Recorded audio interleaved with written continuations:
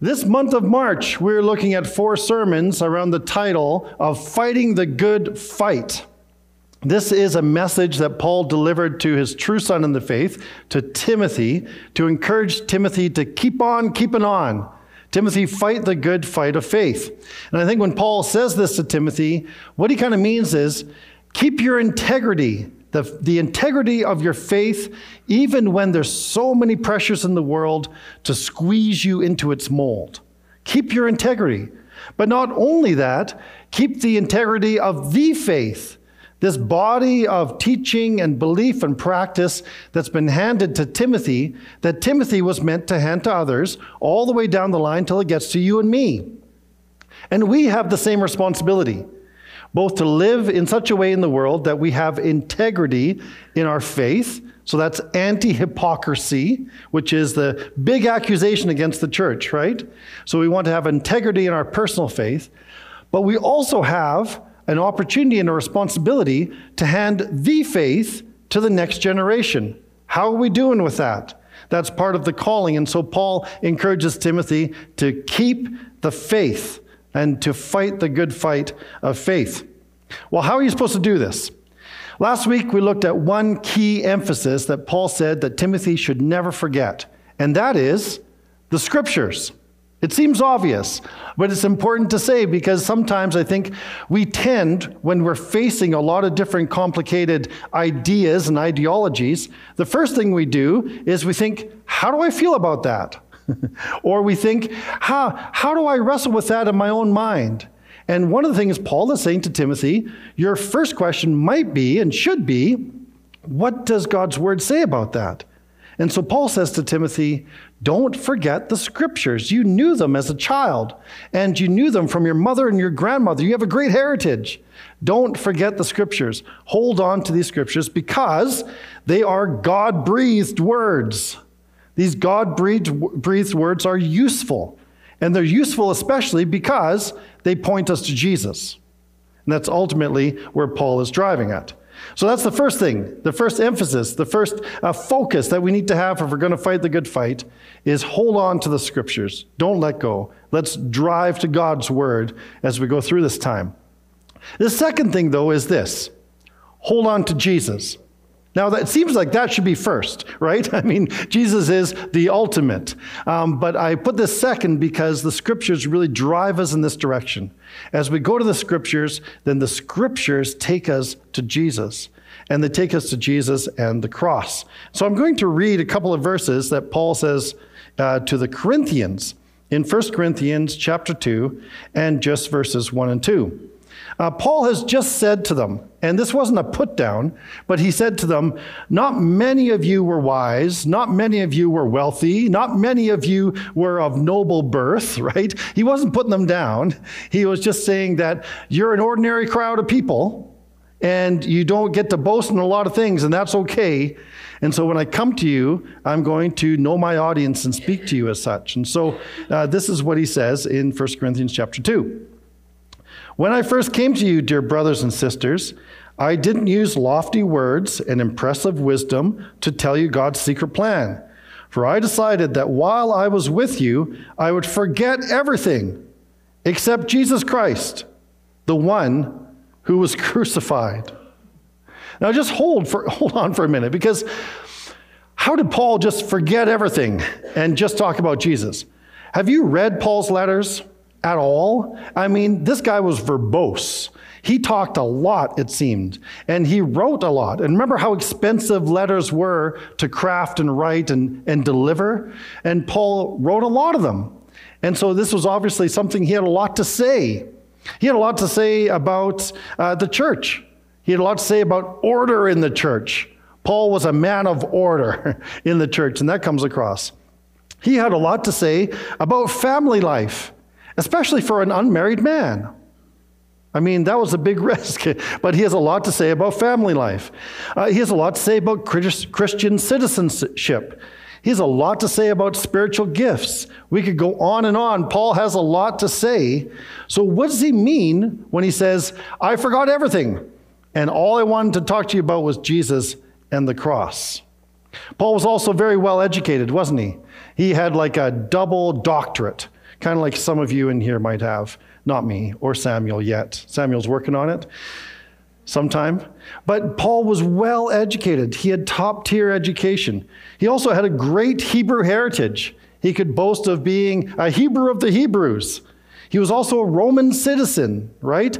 He knew the Greek poets and he quoted them, so he was knowledgeable in all kinds of languages and literature. I think Paul attended lots of athletic events. He went to the gymnasiums because so many of his illustrations come from fighting or running or doing some action. And so Paul was a man of the culture as well. I'm sure if you sat down with Paul and brought up any topic, he would have something to say about it. He had lots to say. So what does he mean? I would forget everything except Jesus Christ, the one who is crucified. Well, I want to read from Philippians chapter 3, because this gives us a really key understanding into Paul and why he focused on the cross of Jesus. Philippians chapter 3 and verse 4 says this: "Though I could have confidence in my own effort, if anyone could, indeed, if others have reason for confidence in their own efforts, I have even more." I don't know if Paul was a little bit insecure sometimes, but sometimes when people were at him saying, "You're not really an apostle, you didn't walk with Jesus all those 3 years," he retorted back certain things, and this is one of them. Listen to what he says. "I was circumcised when I was 8 days old. I am a pure blood citizen of Israel and a member of the tribe of Benjamin, a real Hebrew, if there ever was one. I was a member of the Pharisees who demanded the strictest obedience to the Jewish law. I was so zealous that I harshly persecuted the church, and as for righteousness, I obeyed the law without fault. I once thought these things were valuable, but now I consider them worthless because of what Christ has done. Yes, everything else is worthless when compared with the infinite value of knowing Christ Jesus my Lord. For his sake, I have discarded everything else, counting it all as garbage, so that I could gain Christ and become one with him. I no longer count on my own righteousness through obeying the law. Rather, I become righteous through faith in Christ." Do you hear what he was saying? He gave us his resume, and it's impressive. You ever do that when you're talking with people? You slip in a little bit of your resume just to kind of gain some traction in the conversation or the debate. And Paul does this a little bit, but then he says, "You know what? I once thought all that was valuable. Then I met Jesus. And that's all I want. That's all I want. Because of what Jesus has done. Give me Jesus. That's all there is, and that's all I want you to know about. If you forget everything else I say, remember Jesus and the cross. And hold on to Jesus." It's beautiful, isn't it? In its simplicity. It's so profound as well to hold on to Jesus. And so to fight the good fight of faith, we must glory in the cross of Christ. That's where we find our glory. That's where we find our boasting, is in the cross of Jesus. If we're to fight the good fight of faith, not only hold on to the scriptures, allow the scriptures to drive us to Jesus and hold on to Jesus. Ultimately, that's what we're called to hold on to. Last year, when we were going through the renovation phase, which is obviously ongoing, we have some very tenacious people in the congregation, John and where's Beth's husband? Ross. He's not here today. I was looking for him. When I see him, I remember his name. And so Ross, and they're still working at our baptistry, and they're making great progress. Continue to pray for favor with the city as we move forward on this. But one of my favorite aspects of the slight renovation we did up here was moving the cross. I don't know if you recognize this, if you've been around for a while, but the cross used to hang way up there. And when we installed the new sound system, this big speaker that hangs above me and makes me nervous every day. I hope somebody has a switch on that. But this big speaker kind of blocked the cross for people sitting at the back. And I always thought, well, that's a shame. And so one of my favorite things is that we took the cross down, and Ross and some others backlit it, and we put it where we could see it. And it's this constant reminder that we're to hold on to the cross, to know Jesus and him crucified. Now, I've sat through enough alpha presentations with Nicky Gumbel to realize that the cross is kind of a weird thing to hang in your church. I recognize that. In the early church, they probably didn't wear a cross around their neck, and they probably didn't hang a cross in their church because it was an instrument of torture and execution. So yeah, you wouldn't hang a guillotine around your neck or in the church or something like that. And so I understand that. And yet for us, it's become a meaningful symbol of the suffering and the salvation of Jesus. When Christine and I were working with a church in El Salvador years ago now, and we were involved alongside the church of rebuilding a whole community that had been devastated by an earthquake like 10 years before we got there. People were living just in tarps and in what scraps of metal they could find. We were working with Canadian Baptist Ministries. And the first time we got to go down, we were so excited. Fairly young team, we're enthusiastic. Some of us had construction backgrounds. We were going to go down and fix their problems. And we're so excited to get down there and just work until we built all these houses. And we got down there, and the first week we heard we were actually just going to go around and listen to stories. We're like, that is a waste of time. What we didn't realize is that we had not yet learned the humility necessary to work alongside people in the gospel and to rebuild their homes. And so we spent that week listening to the people of El Salvador and some of the pain and trauma they had gone through. We went into this one cathedral in the middle of San Salvador, and it's a place where protesters at one time had fled into the church for refuge. And the government troops went in and shot them in the church. And you could go in and still see the bullet holes and the different places they had kept in the pews and in the walls where gunfire happened in the church as people were trying to take shelter.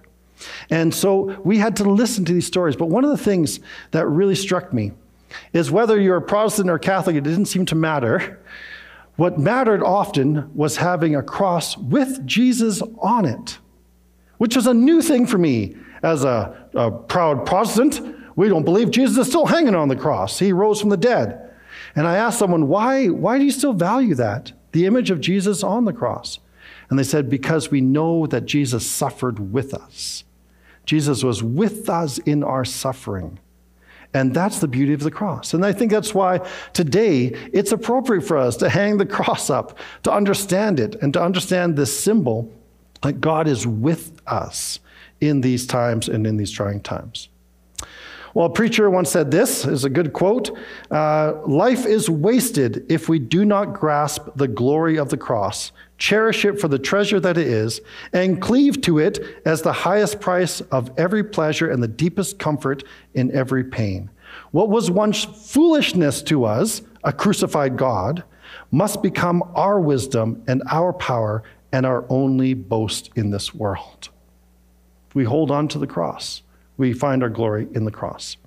Well, in Paul's time, there's two obstacles to embracing the cross. And Paul talks about it in 1 Corinthians chapter 1. He says, when we preach that Christ was crucified, the Jews are offended, and the Gentiles say it's all nonsense. And I think we still face the same obstacles today. There's lots of people that look at the cross and the story of the cross and say, that's so ridiculous. Who would have made that up? That's foolishness to even believe that. And there's others in our world that looks at the cross like the Jewish people did, and they see it as an offense. It's shameful. Cursed is anyone that hangs on the tree. How can someone cursed bring salvation to us? And so the same obstacles, this idea of being offended by the cross or scoffing and mocking the cross, is still an obstacle for those of us who relish the cross today. And yet Paul goes on to say that the message of the cross is foolish to those who are heading in the wrong direction.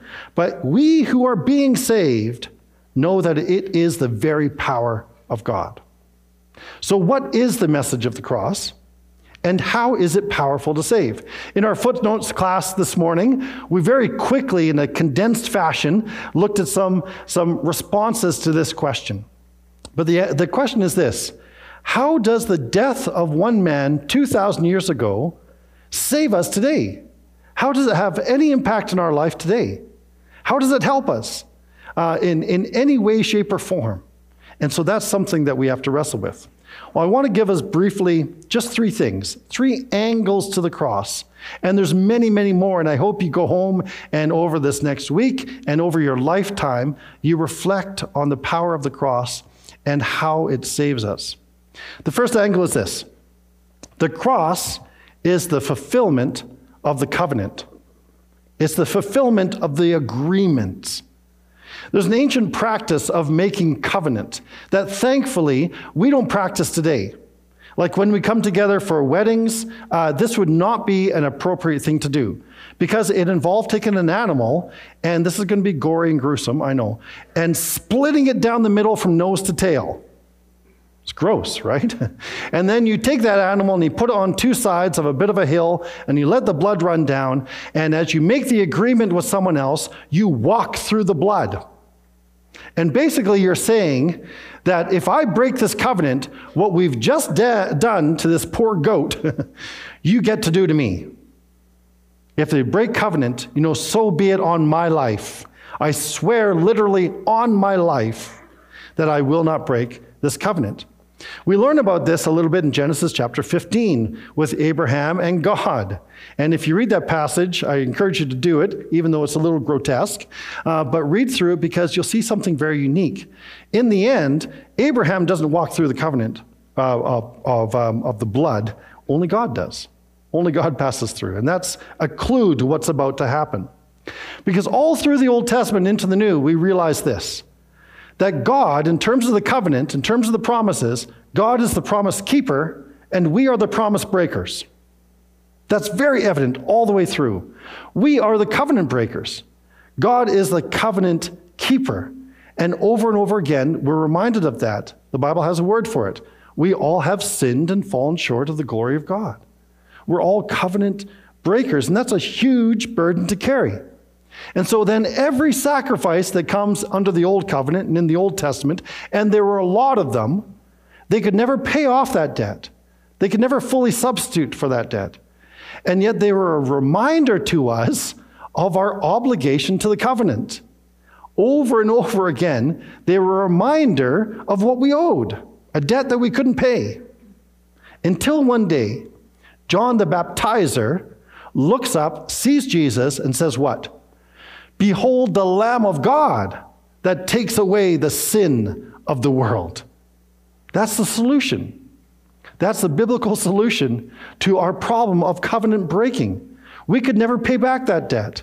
God knew that. I think that's why he walked through the blood and Abraham didn't. Because God, in the end, keeps both sides of the covenant for us. That's the amazing thing of the cross. Listen to what it says in Hebrews chapter 9.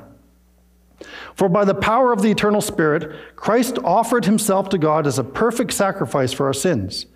That is why he is the one who mediates a new covenant between God and people, so that all who are called can receive the eternal inheritance God has promised them. For Christ died to set them free from the penalty of the sins they had committed under that first covenant. This is the glorious good news, that God keeps both sides of the covenant for us, so that we're free. We no longer need to be ashamed. We no longer need to carry guilt because we're freed from the obligations of the covenant because Jesus completely fulfills it. So where Adam and all of us failed, Jesus succeeded on our behalf. And that's one way to understand the cross, that Jesus personally carried our sins in his body on the cross so that we can be dead to sin and live for what is right. And by his wounds we are healed. That's what we find in 1 Peter chapter 2. So in this cosmic spiritual sense, we are free from the punishment under the law. We are free from guilt, free from shame. That's what the cross does for us. But here's a second angle at the cross. Not only is the cross the fulfillment of the covenant, but the cross is also the victory over evil. At the cross, Colossians chapter 2 says this, Jesus canceled the record of the charges against us and took it away by nailing it to the cross. In this way, he disarmed the rulers and authorities. He shamed them publicly by his victory over them on the cross. The victory of Jesus and the coronation of Jesus, the crowning of Jesus as king, didn't happen at his resurrection. That's the declaration of his victory. It actually happened at the cross. At the moment when Jesus seemed to be the weakest point, that's when he won the victory. And that's a lesson for all of us, in fact, as we think about how do we win the victory over evil. Christ's saving work consists in defeating the evil powers that affect and enslave all of humanity, and he won that victory at the cross. It's as if the evil powers were coming against humanity. Like, grab your torch and pitchforks, we're going to go get them. And as they come up, they find that Jesus has already paid the debt, that everybody is actually free, that there's no charges against them, and now they're just left with flickering torches and pitchforks for no reason whatsoever. And they just look stupid. That's what happens at the cross.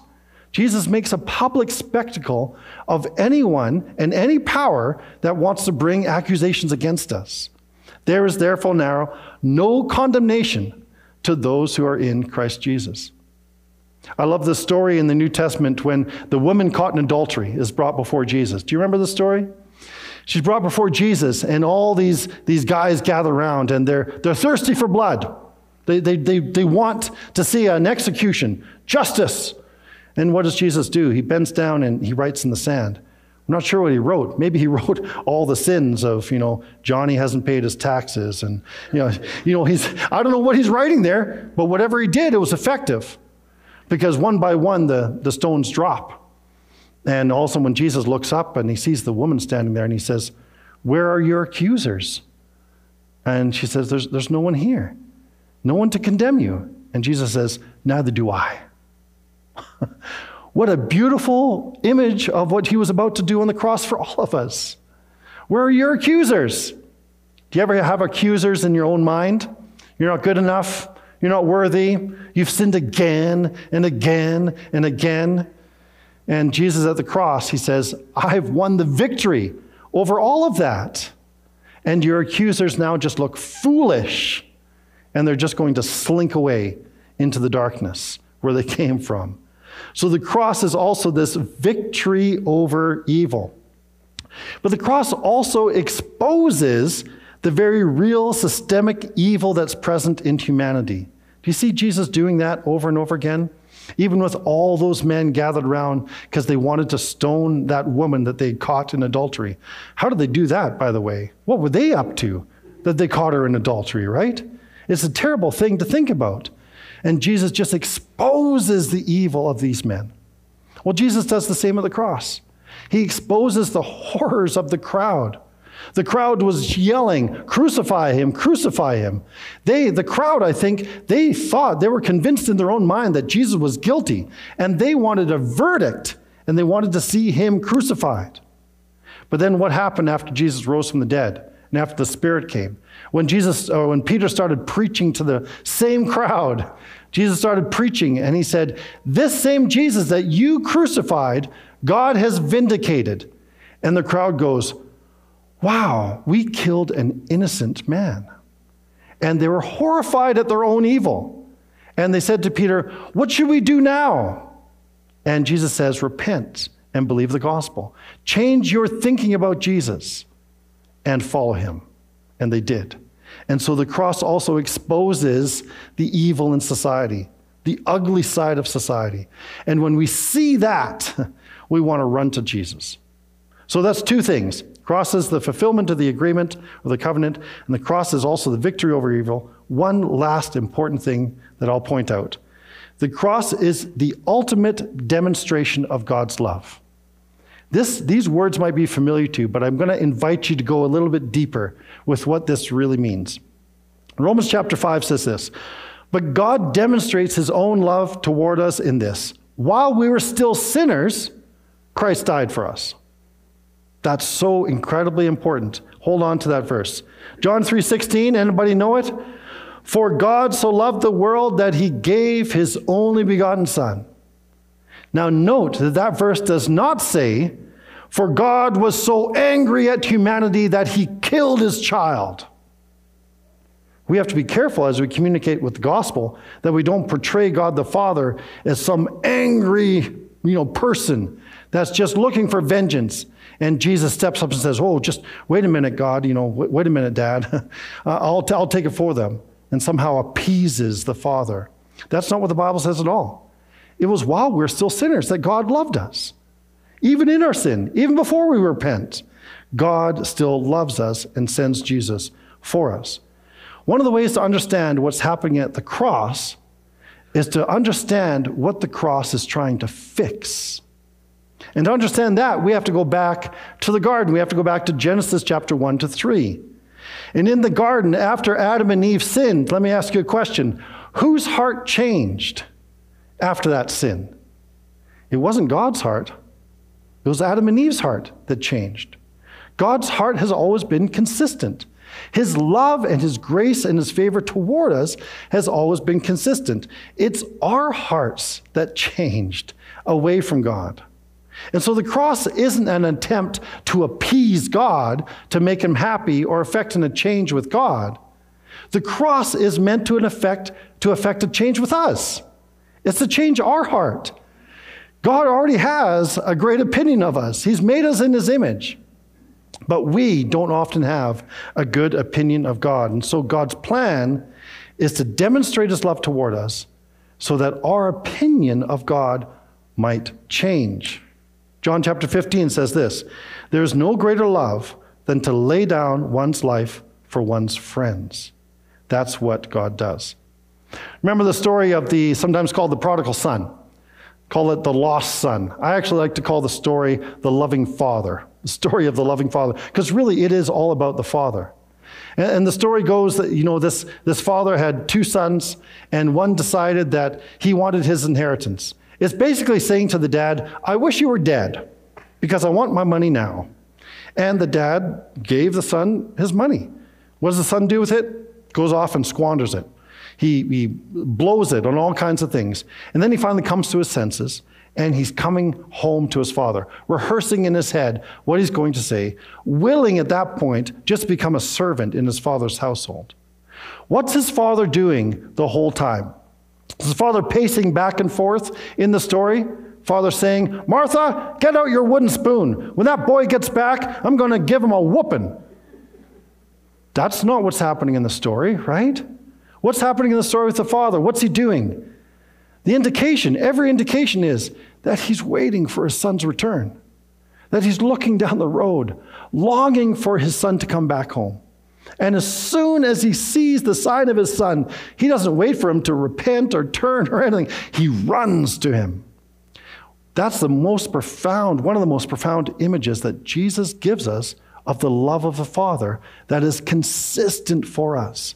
It's you and me that need to turn around, have to have a change of mind in how we understand God.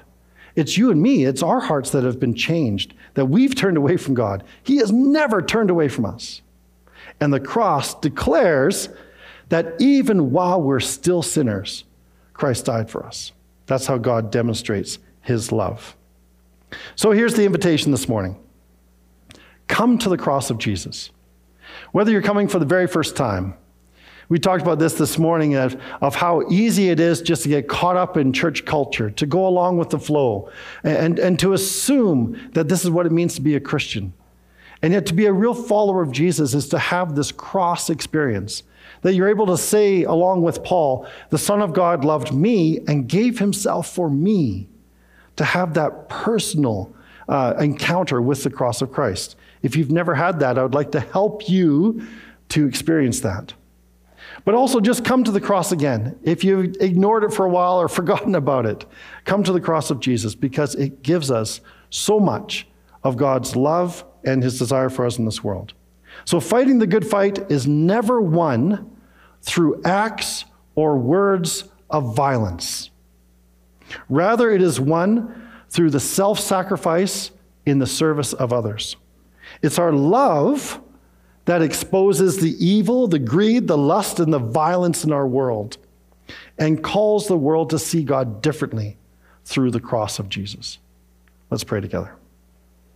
Father, there are times that we wrestle to understand the cross and how that you worked your salvation through your Son on it. But help us to see you through the cross. Help us to see your love. Help us to see your grace. Help us to embrace the freedom from guilt and from shame. Help us to live for others because of what you have done for us. Thank you for the cross. In Jesus' name, amen.